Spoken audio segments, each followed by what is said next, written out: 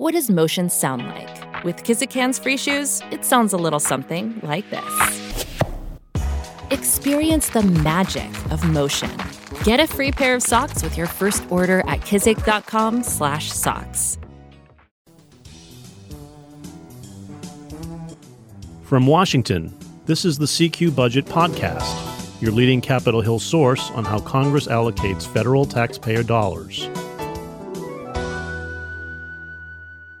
And welcome back to the CQ Budget Podcast. I'm David Lerman, your budget tracker. We've been away for a little bit, but Happy New Year. We have a new Congress, and it looks like a train wreck coming for the fiscal agenda, which is what we want to talk about today. I've got an all-star panel to do that. Laura Weiss, who covers tax policy at CQ Roll Call. Welcome back, Laura. Hi, thanks for having me. Aidan Quigley, who covers appropriations at CQ Roll Call. Thanks for being here, Aidan. Thanks for having me, David. And Paul Krozak, our senior budget writer. Thanks for being here, Paul. Great to be back, David. And Paul, I think I have to start with you because the biggest challenge clearly that they are facing this year is going to be this showdown between the two parties over raising the debt limit. This is the most important thing because of the calamity that can occur if they don't raise the debt limit. And both sides seem pretty dug in here. Republicans really want to extract some concessions from Democrats to raise the debt limit. It's a huge point of leverage for them. Democrats are saying, no dice, we're not playing that game. Doesn't seem like there's much common ground there. Walk us through, Paul, because you wrote a big preview story on this. What are the stakes and how do they get out of this? Well, the stakes are that they will probably, based on current estimates, they will have to raise the debt limit by sometime in the summer. Or if they don't, then the government would default because the Treasury would not have enough cash on hand and would run out of borrowing room, and the Treasury would not be able to pay all of its bills. That's never happened before. So that would be some kind of calamity if that happened. So they need to raise the debt limit before that. And, as you said, House Republicans are insisting that they will extract concessions in return for raising the debt limit. That could be spending cuts. It could be something else. Could be some kind of budget process changes. But they've certainly talked about wanting spending cuts for this. Yeah, spending cuts is the most popular demand right now. Republicans have not come together around any particular thing, and it'll be quite some time before they do that. And that will be a challenge, too. The last time that any major concessions were attached to a debt limit increase was back in 2011. And that's when John Boehner was House Speaker and President Obama was the president, and Democrats controlled the Senate. And in exchange for a debt limit increase, the Congress passed the Budget Control Act, which put caps on discretionary spending for 10 years and also made automatic cuts to mandatory spending. So that was a really big thing. But since then, Democrats have held the line against attaching any conditions to a debt limit increase. And what's been striking to me, Paul, is Republicans keep insisting that they want to see spending curbs as part of any debt limit deal. But it also seems like they've been afraid to be specific about what they mean at all. There's been certainly a push for more discretionary spending cuts, but they also talk about wanting to overhaul Social Security and Medicare. It's pretty clear they haven't come to grips among themselves about what exactly they want to ask for here, which is another reason this is going to take a long time, right? Because if Republicans can't even decide yet among themselves what to ask for, it's hard to get the negotiations going with Democrats to cut a deal. Right, and there are two approaches to cutting spending. There's sort of the old school Republican approach that says the biggest part of federal spending is the entitlement programs, the mandatory spending, and that's the part of spending that's growing the fastest. So we have to address that. We have to make structural changes in Social Security, Medicare, Medicaid. And then there is a sort of newer Republican approach, which is, and Russ Vought, who was President Trump's budget director, has sort of popularized this approach, which is you first have to show you're serious about cutting discretionary spending before the American people will accept the idea that you are going to make changes to these entitlement programs. So, there's a division among House Republicans about where to cut first. And, in terms of raising the debt limit, it's probably unlikely that they would propose major changes to Social Security and Medicare as part of that, because there isn't enough support for that within the House Republican caucus. And that's also something that, would really require, you'd have to get Senate Democrats on board, you'd have to get the president on board if you wanted to make any changes in entitlement programs. So I think it's unlikely that they push for that, although, it's possible that they propose, some kind of commission which would deal with mandatory spending as a condition for raising the debt limit. Something like that is possible.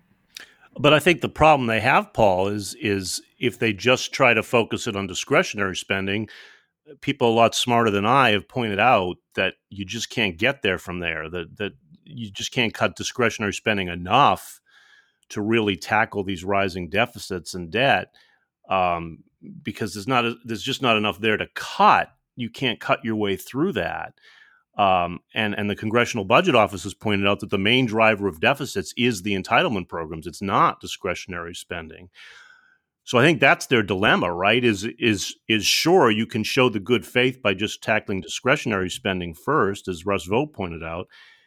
And sure, you can set up another decade of discretionary spending cuts if you want, like they did in 2011, but they set the caps and then they kept raising those caps. It's debatable how much really got cut that way. But it doesn't get you there. And so then will you have all these disappointed conservatives saying, what have we accomplished? Right? Well, right. And it's one thing to write a budget resolution which envisions eliminating the deficit within 10 years. It's another thing to actually write appropriations bills that make those cuts.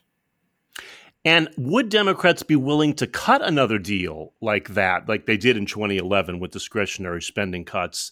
That did pave a way for a decade of these budget caps we were living under, which periodically had to get raised anyway. But would Democrats be willing to do that again?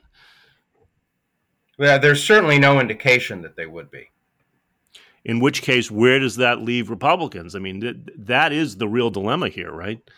And that's why it's such an unknown what Republicans are going to ask for and fight for in connection with the debt limit. Yeah, so that is a major challenge. We can't understate how that really does top the fiscal agenda here this year. That's sort of a do or die thing. And I think both sides agree, they know in their hearts that they have to raise the debt limit. No one really wants fiscal calamity and a default on obligations and not being able to pay the troops or send out Social Security checks, which could happen if you don't have enough borrowing authority. No one really wants that, and yet we have a new Republican majority in the House that are eager to make their mark here and want to show that they're tough on spending. And so how do you cut a deal? And that is going to be the main focus that we're going to have to be looking at this year, along with the basic task of governing and funding the government, Aidan, which brings me to you. Because even that is going to be an even rockier road than usual, I think. Where do we stand on just getting appropriations bills. Yeah, so as part of the negotiations between Kevin McCarthy and the conservative holdouts during the Speaker election, McCarthy promised that he would write the government spending bill at the fiscal 2022 top line level. And that means, uh, an 8% cut across the board, um, which has, kind of really gotten tensions high already. We just passed an omnibus in December, and now we have appropriations definitely kind of being front and center of the talk around the McCarthy speaker election. And really, a lot of Republicans are saying we will not cut defense spending that much. They're saying that the fiscal 22 level is too low, with the war in Ukraine and a growing threat by China. They need to keep increasing defense spending, not having a defense spending cut. So that would mean if they do write the bills at the fiscal 22 level, it's about a 17 or 18% cut to non-defense spending, which also it's the which is really inconceivable, right? I mean, an 18% cut to all non-defense programs would take huge whacks out of everything. There's no way Democrats would go for that, and there's a Democratic-controlled Senate. I mean, it just does seem like it sets them up for a train wreck. Yeah, I think it's fair to say that we're definitely going to be looking at tension between the House and the Senate and different visions of how we should fund the government. That is most likely to lead to a continuing resolution. At this point, I would say, of course, as we get closer, things can always change. But a continuing resolution would be the fiscal 2023 level, which is higher than what Republicans want. McCarthy has promised at the fiscal 22 level. So, it's definitely going to be a challenge to, fund the government, but we have until the end of the fiscal year to, figure that out. Yeah, but I think you do point out there, and you have a great piece up on CQ and Roll Call this week, previewing this whole appropriation struggle that's coming, and the real dilemma Republicans have there that even as they're promising this big sort of across the board fiscal 22 level cut to current spending, the problem they have is they don't want to cut defense.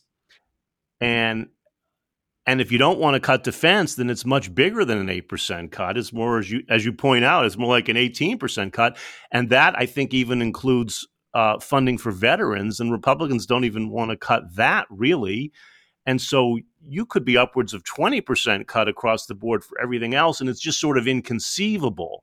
So they're sort of starting out here with a position that isn't going to be seen as very credible, I think. And even some Republicans in your story, Aidan, which everybody should read, actually voice that deep skepticism that's at all doable. You had a senior appropriator, I think, Steve Womack, point that out. Yeah, and the math is particularly challenging when you have a group of Republicans who don't vote for any spending bills. Probably some of the 20 holdouts against McCarthy and the Freedom Caucus types who just do not vote for spending bills. Maybe they would vote for one if they did consider it a large enough cut, but at that point you would risk losing moderate Republicans. So it's just really going to be challenging with such a slim majority and no Democratic support whatsoever to have Republicans be able to pass these bills through the House, which is what they're saying their goal is, to get all 12 bills passed out of the House. And so, I mean, if they can't even get them through the House under Republican control, boy, I mean, where are they then? I mean, it really does seem like a mess. I mean, all it would take is a few moderate Republicans to join the Democrats to defeat those bills, right? Yeah, and then, and as we talk about Democratic-controlled Senate, Democratic White House, like they're definitely the House bills would be a non-starter, but that would lead to negotiations with the Senate. But would the House Republicans even play ball with the Senate when they're so far apart of what McCarthy has promised? Or will McCarthy be willing to negotiate to fund the government, get a defense increase potentially, the normal calculations that Republicans typically play under? Yeah. And, my basic frustration always with the appropriations process is congressional leadership isn't willing to sit down and cut a bipartisan deal on the overall spending limits until the very end of the year. And that's when they unclog the system and they get an omnibus done. They're not willing to do it at the beginning of the year. And because of that, there's never any bipartisan agreement on spending levels. And because of that, these appropriation bills can go nowhere. And it drags on all year and they can't get it done. And it seems to me as though that's certainly the case this year, because there will be no incentive, zero, for congressional leaders to sit down at the beginning of this year and cut any bipartisan deal on spending limits, because McCarthy and the new GOP in the House are eager to prove their fiscal bona fides here and show how tough they are on spending. And they want to see these more draconian spending cuts pass, at least in the House, to prove themselves before they back off and cut a deal, right? So, I mean, I think your prediction of another stopgap measure is right on, because there's just no way they can start negotiating any realistic spending levels. Is that fair? And that definitely fair. And even a continuing resolution might be hard to pass the House with such a slim majority, and some Republicans who will say, no, this funding level is too high, we need a cut before we vote for anything. So it's going to be a tricky calculation when we get down to the end of the year. So that's another mess on our hands that we will be focusing on this year. But before we go, we want to talk about taxes, because, Laura, there's a new Republican majority. Republicans are big on tax cuts. They've always talked about wanting to make permanent the Trump tax cuts that they thought were so popular with voters. Questionable if they really were that popular, but they really take pride in them and credit them with strengthening the economy before the pandemic hit. Can they get that done? I mean, what do we see on the tax front? Is anything going to be possible with this divided Congress? Yeah, I think it's a really tricky position. The tax code, Democrats and Republicans disagree on so much of what the tax code should look like. But there is agreement. I think one thing that is sort of immediately coming up is all the various tax provisions that were in the mix for a potential extenders sort of plus package at the end of last year. Those are coming up quickly again. We have things like a bigger incentive for companies' research and development that are lapsed and that there are lawmakers quite concerned about. One thing we've learned in those discussions is that Senate Finance Chair Ron Wyden basically told us that, they're still expecting the child tax credit to be paired with anything that includes those business tax breaks. So though that's sort of what complicated those conversations at the end of last year. And the reason we understand that nothing happened was Republicans, especially in the Senate, didn't want to negotiate on the child tax credit. Democrats said we have to do something.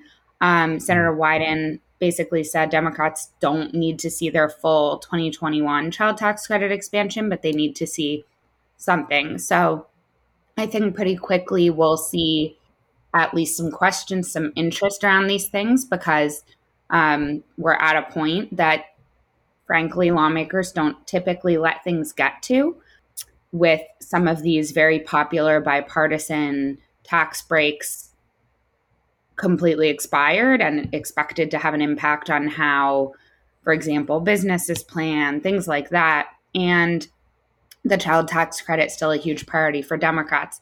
But I think one of the big question marks here is what we'll see from the new Ways and Means Chairman, Jason Smith. He's a Missouri Republican. He won the job this week.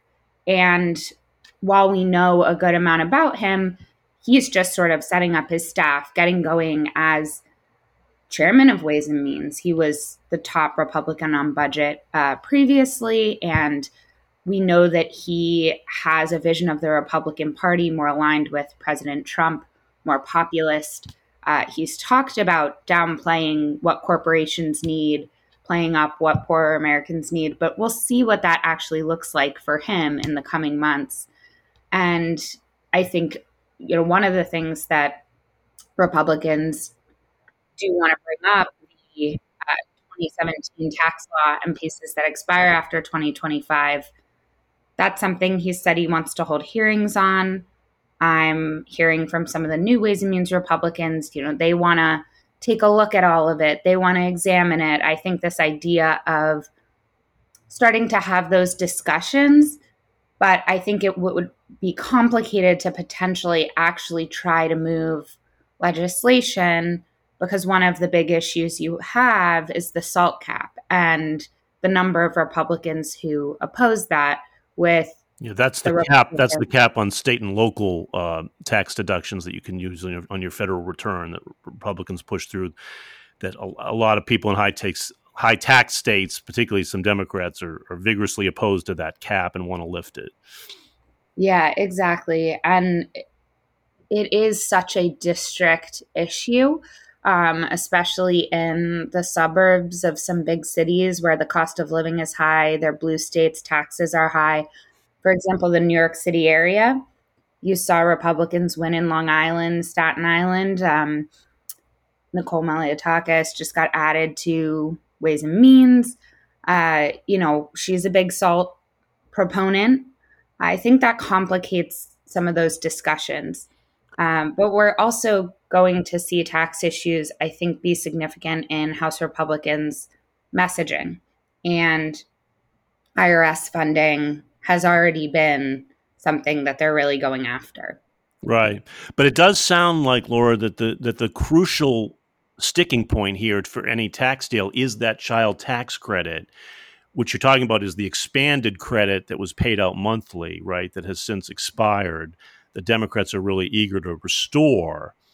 And my sense is, tell me if I'm wrong, but Republicans really didn't like that thing. They thought it was too costly, and they don't like that it was divorced from any work requirement, right? To them, it became just sort of a welfare payment because you didn't have to show you were working to get the credit.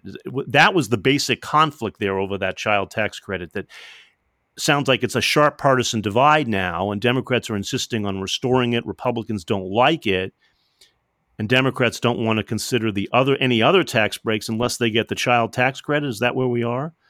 Yeah, that's where we are, and we'll see how much that holds.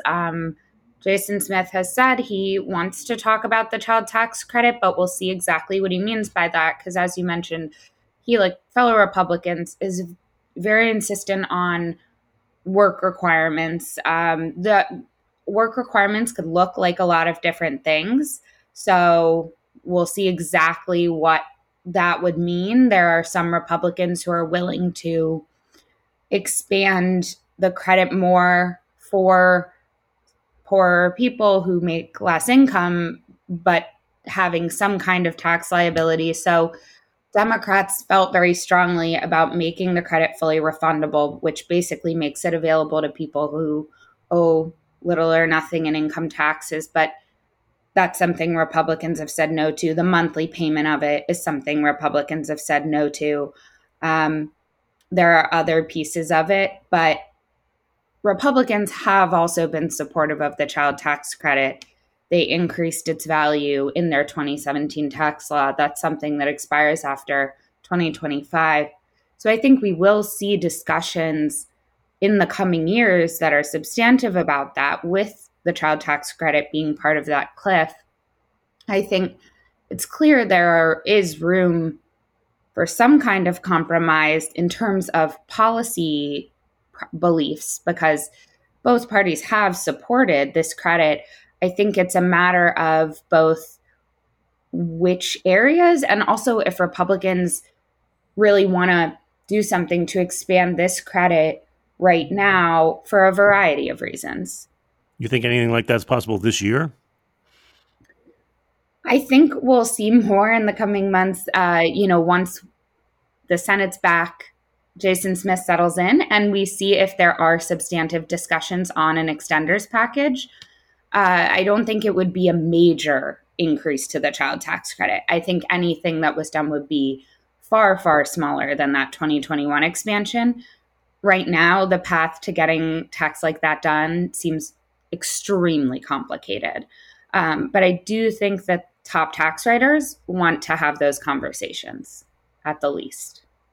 Okay, I'm not going to hold my breath on that one, but that's all the time we have. Thank you again to Paul Krawczak. Thanks again, Paul. Thank you. And Aidan Quigley, thank you. Thanks. And Laura Weiss, thank you again. Thanks. And thank you all for listening. You can check out all of their preview stories about the fiscal agenda at CQ.com and rollcall.com. I'm David Lerman, your budget tracker, and we will see you next time.